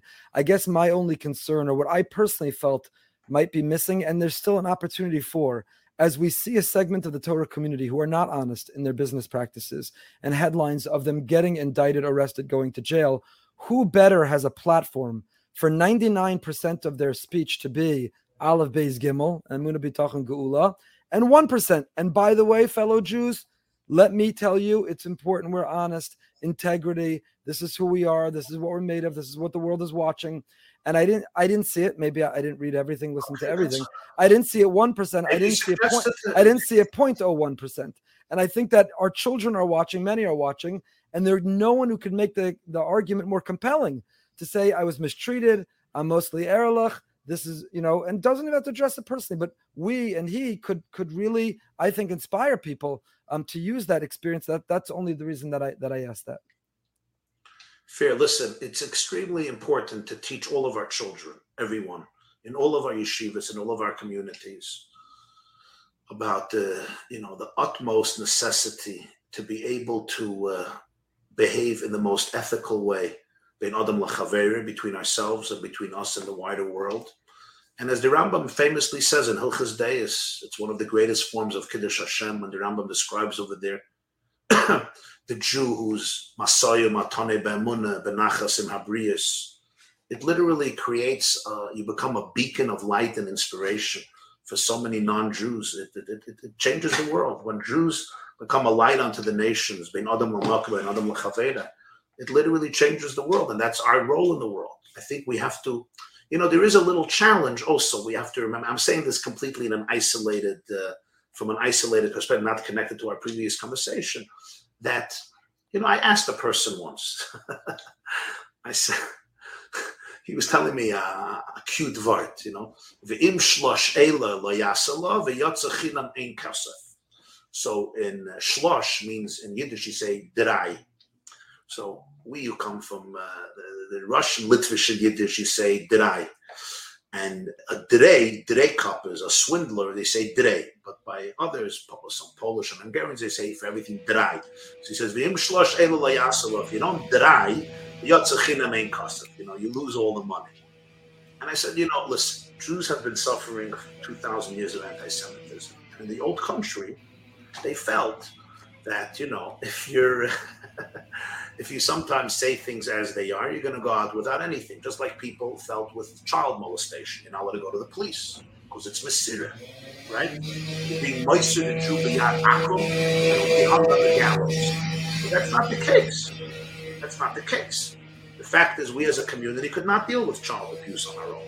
We tried. It didn't happen. It failed miserably, time and time again, with the poor victims suffering in silence and anger. So Jews also have to remember that we're living today in a world where, even though there's a lot of anti-Semitism, the opportunity to become a voice in the moral conversation of mankind is a gift that God gave the Jewish people in our century that is unprecedented. And when, instead of becoming that moral voice and moral presence and moral beacon of light, instead we retreat into a cocoon and we forfeit a historic opportunity of enlightening and elevating the landscape of human civilization, we are forfeiting our unique mission in history. Yep, exactly. This is very important for Jews to understand. So it's not just about a question of how I run my business. How I run my business and how people see it and how I relate to people in the subway and on the bus stops and in the street and in the supermarket, the way I hold the door for another person or don't. It literally has an impact beyond anybody's imagination. People who walk around with a consciousness that I want to be an ambassador of love, light, hope, truth, authenticity, Avos Hashem, Avos HaTorah, Avos Yisrael, morality, Midas Tovos. They influence people beyond their imagination. And lahepach. It's a great place to leave it with that inspiration, that motivation, and that charge to us. You've been very generous with your time. And we want to thank you. Thank you for joining us on Behind the Bima. Thank you for letting us be inspired and even be a little uncomfortable and to share your wisdom with us. Hashem should give you strength, a continued refuah shlema. We hear that cough. You should feel much better so that you can proclaim the sophisticated messages of Torah loud and clear in a way that mamash penetrates right to the neshama. Thank you for all that you do. Thank you, B'Torch Klal Yisrael. Can I end off with a little story? Please. Of course. For me, this was very moving. You know, a few months ago, the Jewish world lost Dr. Twersky. Reb Shia, he was known as Avram Yeshua Asher Reb Shia Twersky, or in the secular world known as Dr. Abraham Twersky, who was a psychiatrist, a Hasidic rabbi, and one of the innovators in the field of recovery of addiction, created a recovery center in Pittsburgh in the early 1960s. So this is just, it was so moving because it teaches you the zeitgeist. I don't know, do we still use that word? The zeitgeist of our times. He had a priest who was in his recovery center. And he recovered, but he went back to his church, and Easter was coming. And there's a big tradition by Easter, you drink wine, but he's an alcoholic in recovery. Dr. Twersky said, no wine, no wine. You have a disease. If you drink wine, you're going to go back into addiction. Grape juice. He said, we don't drink grape juice on Easter. He said, you drink grape juice on it. Well, he has to bring it to his superiors. Dr. Twersky described it. It went to the bishops. It went to the cardinals. It went to the Vatican. They called Dr. Twersky. What's the source? Dr. Twersky realized, he says, you got the idea from us. We drink 4 cups of wine on Pesach. Okay? Those who can't drink wine, alcoholics or people who can't drink wine, not everybody agrees, but there's many rabbinic dispensations they can drink grape juice. Who? Reb Moshe Feinstein didn't approve of grape juice. He said the Chazon Ish, the Brisker Rav, and the Chabiner Rav. They are mate grape juice, b'shas Chag. And you know what? The Vatican accepted it. At Easter, you can drink grape juice and not wine, based on the Brisker of, Chabiner of, and the Chazon Ish. And I thought to myself, Ribono Shel Olam, look at this. The Taz, Reb David Segel, writing in the 17th century in the Shulchan Aruch, says you should use red wine for Pesach, based on a Gemara in Pesachim. What does the Taz say? Not in our times. No red wine. Please, nothing red. The Baal HaTanya, Shulchan Aruch Harav, 18th century. In our days, no red wine because the blood libels. The Jews, remember, are using Christian blood for Pesach. No red wine, white wine. That's the 6th, the 17th, and 18th century commentators of the Shulchan Aruch and the Shulchan Aruch Harav. The 20th and 21st century, a Hasidic psychiatrist, Avram Yeshua Twersky, is quoted by the bishop and the cardinal and the Vatican for a heter that a priest who's an alcoholic could use grape juice based on the Chazon Ish, the Brisker Rav, and the Chabiner Rav. Look where history, the arrow of history is facing. This is an opportunity for the Jewish people to become moral leaders and influences of a world waiting for me. Thank you. This was only the beginning of a conversation. We can't wait to continue it, Rav YY. So thank you again so very much. Have a wonderful day. It's been an honor. Rabbi Moskowitz, Rabbi Goldberg, thank you. And Hatzlacha. And Yarich Tarichu Yomim al Mamlachtechem. Thank you.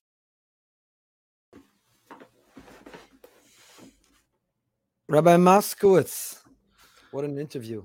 It went on longer and longer, and in some ways it did, because we continued a conversation with Rabbi YY, and we'll have to share that at some other point in some other context. But what about that long conversation? Stimulating. I don't think we realized how much time had passed, because it's just so it captures you. What stood out for you? Every part of it. No, I really mean that. Every part of it was fantastic and something to learn from.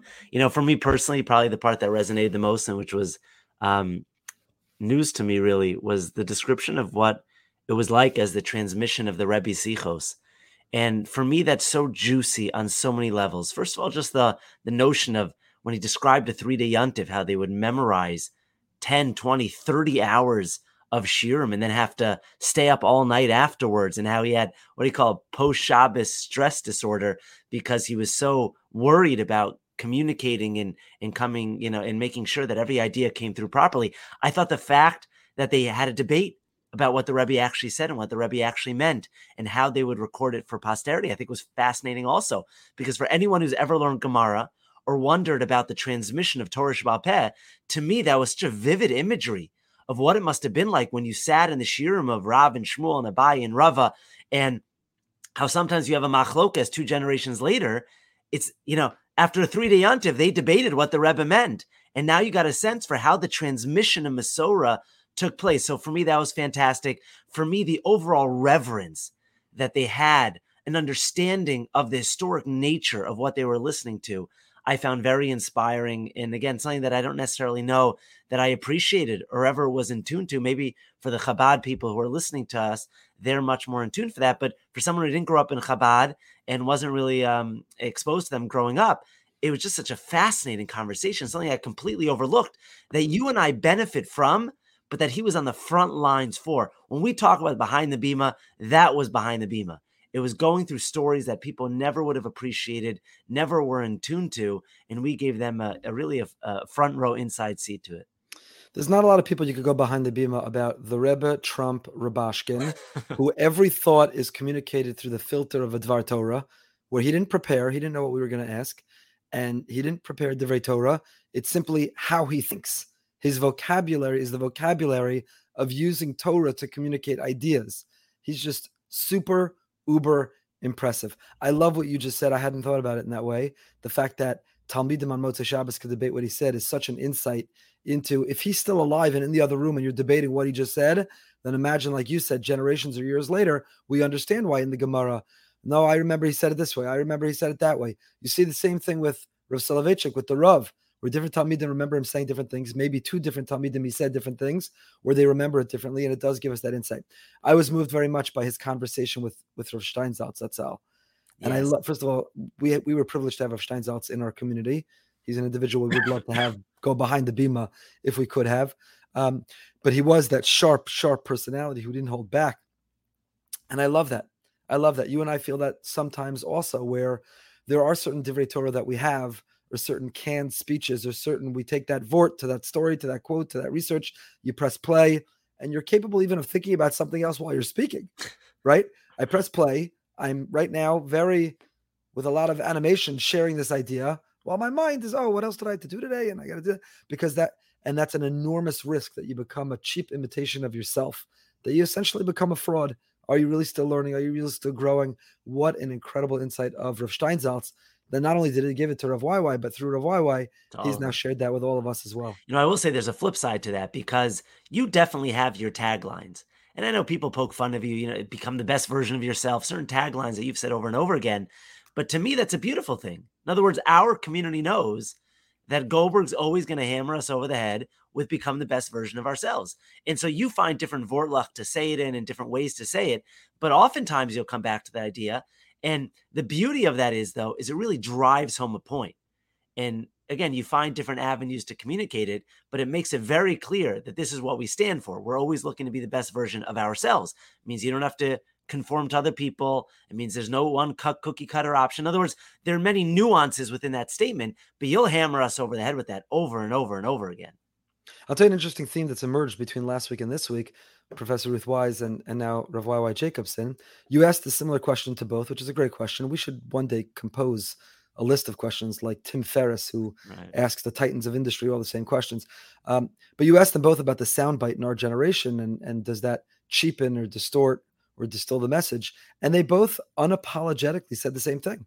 They said, when you have something to say, you have something you want to develop, you have a sophisticated message to share, you do not have to give in to this generation's intolerance for anything more than a soundbite. So yes, you could also condense it and reduce it.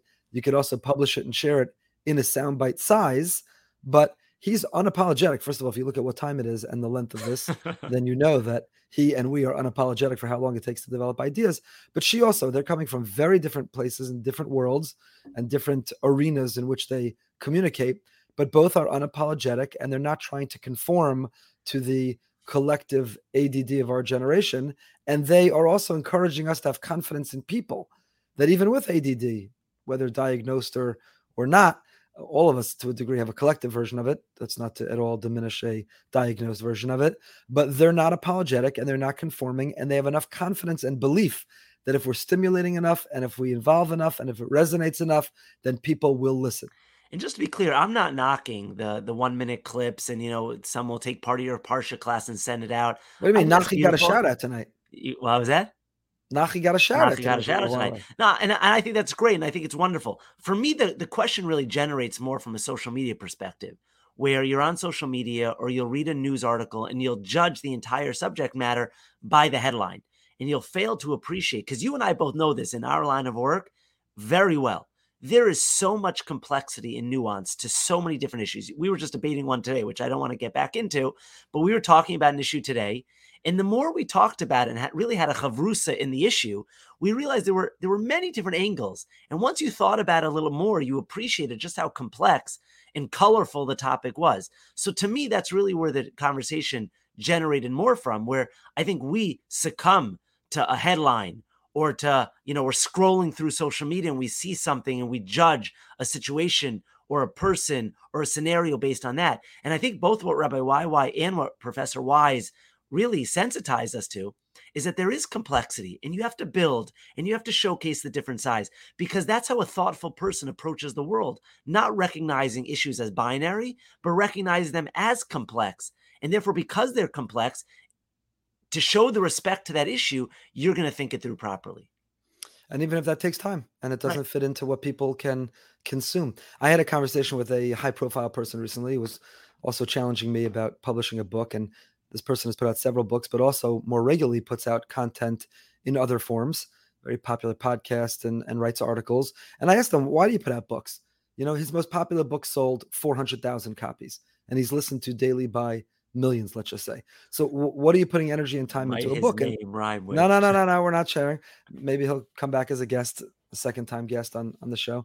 But he answered, it was very interesting. He said, because that's all really for a popular audience. That's all in bite size. But if you want to prove your credentials, even to the people who won't read it, but you want to be able to develop a thought and footnote a thought and research a thought, and you want a thought to be much more comprehensively presented, then you need a book. And if far fewer people read it, but they'll all know about it, it kind of gives you the credentials and credibility to then, when you're offering things in a more bite-sized, delivered to a popular audience type of way. So it is something to think about. You've asked both of our guests. Who did that brilliantly, and we just commemorated his first yahrzeit this week, is Rabbi Sachs, right? We all read Rabbi Sachs's Parsha tidbits, his short Parsha insights, which inspired us and filled our Shabbos tables for years. Most people read it while we were giving the drasha, the printout in shul. Thank you. Exactly. But if you think about it, what defined him was the books that he wrote and the ideas that he developed, the themes that he was able to develop. So I agree 100% with that. Yeah, that would be an interesting analysis. What percentage of people who read the weekly printout of Rav Sachs have read any book of Rav Sachs from cover to cover?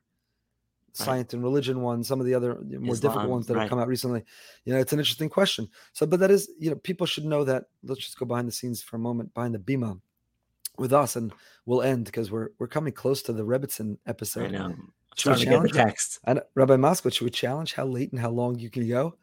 How much have you had? I got all night. I'm ready to go. How much have you had from this? My water's done, though. That's the problem. Okay, so we don't have that much longer to go. So, but that is an interesting question for rabbis, where you could put your energy into writing articles that go on the internet that are there forever and that people will Google or stumble on or trip upon, or a book that maybe you're going to give out. Maybe it'll collect dust on a bookshelf that maybe nobody will ever read. The famous Kutzker who didn't write a book because he didn't want it to end up in a puddle of drool on the floor. But it is an interesting question that when you have a certain amount of time to be able to put out content, and it takes creative energy, so where should you direct it? And what is the value of the written book today versus the online website article versus the make a video versus the produce a podcast? All kinds of questions. I'm still, again, I haven't written a book, admittedly, but I'm still old-fashioned in this conversation, where I still believe that there's something about a book on a bookshelf that gives someone a certain set of credibility, that that again exists for posterity.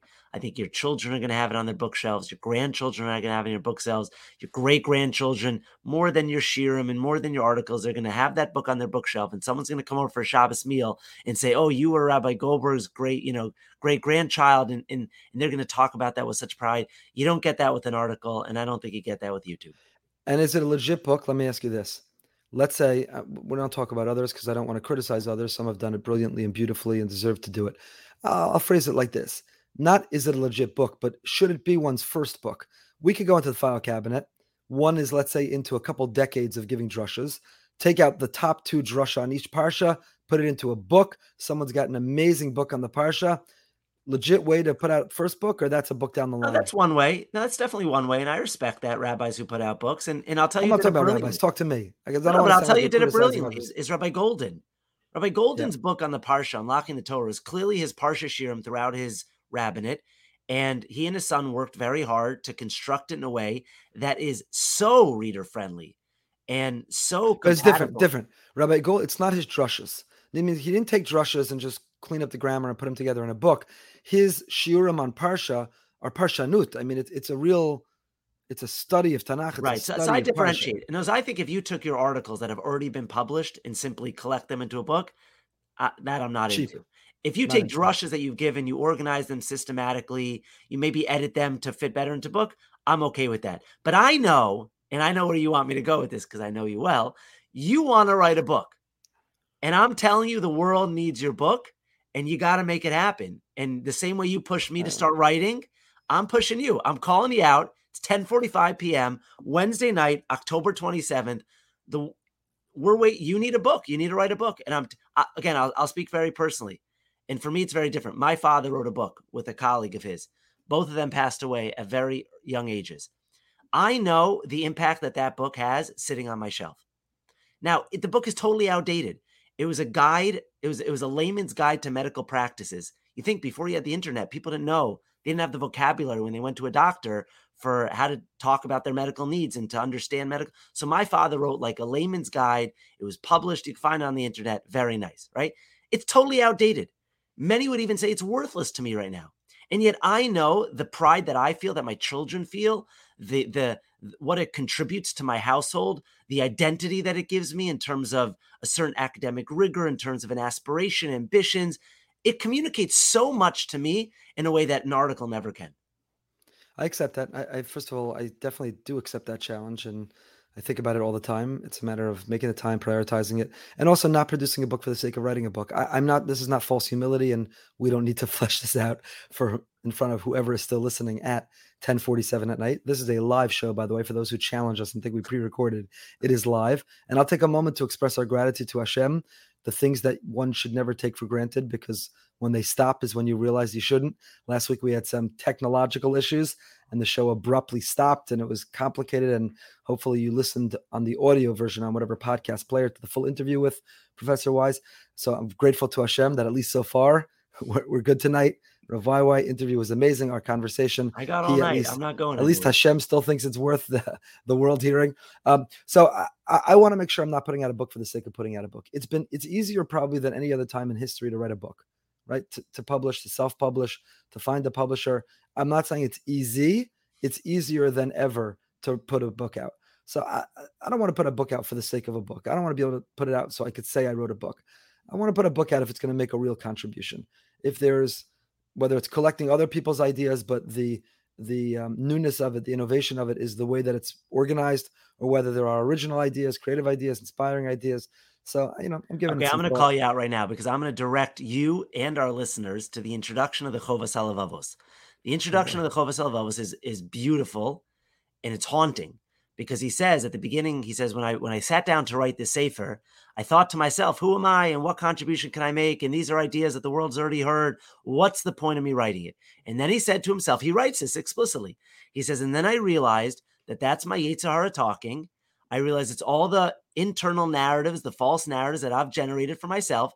And he says, once I realized that it was just the Yetzer Hara trying to prevent me from contributing to the world, he says, I pushed through and I went for it. And what would the world be without the Chovas HaLevavos? Had the Chovas HaLevavos believed that internal narrative saying, I don't know, maybe the world, it's not worth it. No, it's not. Listen, it's not false humility that who am I and what am I? Because if that were the case, you'd never give a shiur, you'd never give a drasha, we'd never start a podcast. Anyone who grabs a microphone, literally or metaphorically, believes that they have something that's worth saying.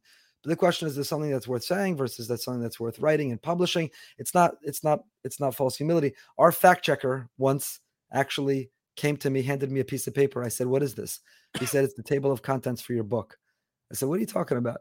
And he basically took the themes he thinks that I always come back to, combination of some Shabbos Shuvah drashas, Shabbos Hagadol drashas, themes organized into sections. And he said, "Here's the table of contents of your book." And, it still sits on my desk and I think about it, and we'll get there one day.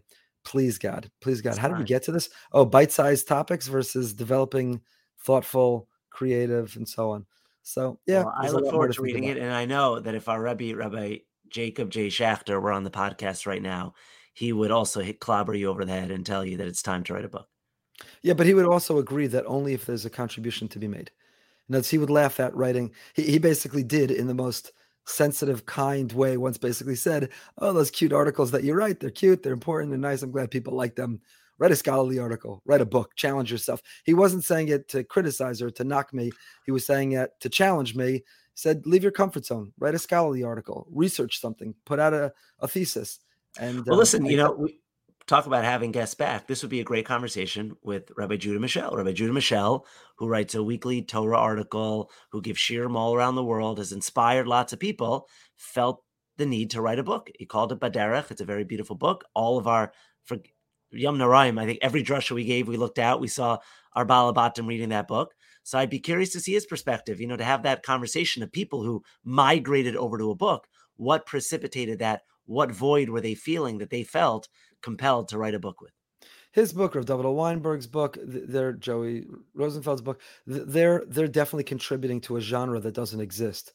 They're creating that genre. I think it's very, very important. Again, I'm glad we're having this in front of the world, this conversation.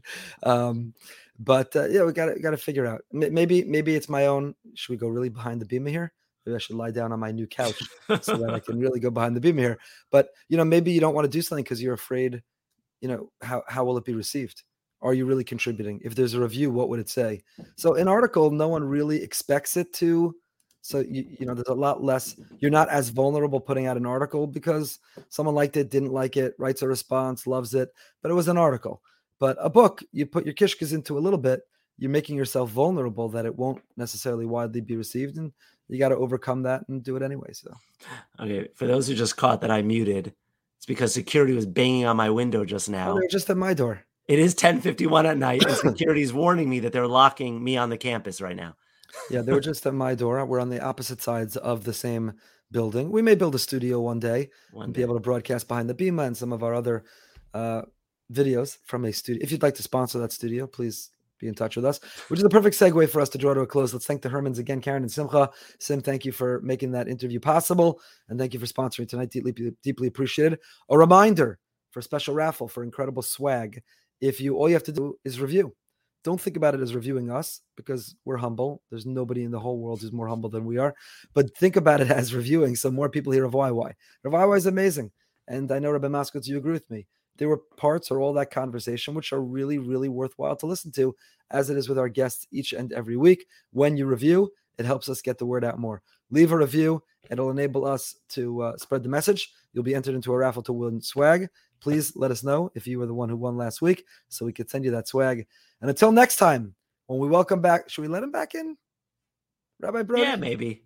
I think we should have Simone back instead of him. For the few hundred people listening, feel free to post in the comments. Do you miss Rabbi Brody or not? Let's put it to a vote of our audience. Do we let Rabbi Brody back in? Can we play a great practical joke? Because there's no way he's going to listen to this episode. No way. Should we have an email written that basically says, due to feedback, we've decided we're going to move on? It's been 2 times. It's past your time, Rabbi Goldberg. We could have a really good time with this. In any case, until next time, our dear friends, stay happy, stay healthy, and stay holy. Thank you for listening to Behind the Bima. If you enjoyed the show, please subscribe, rate, and review on Apple Podcasts, Spotify, or wherever you get your podcasts. We'll see you next week for another peek behind the Bima.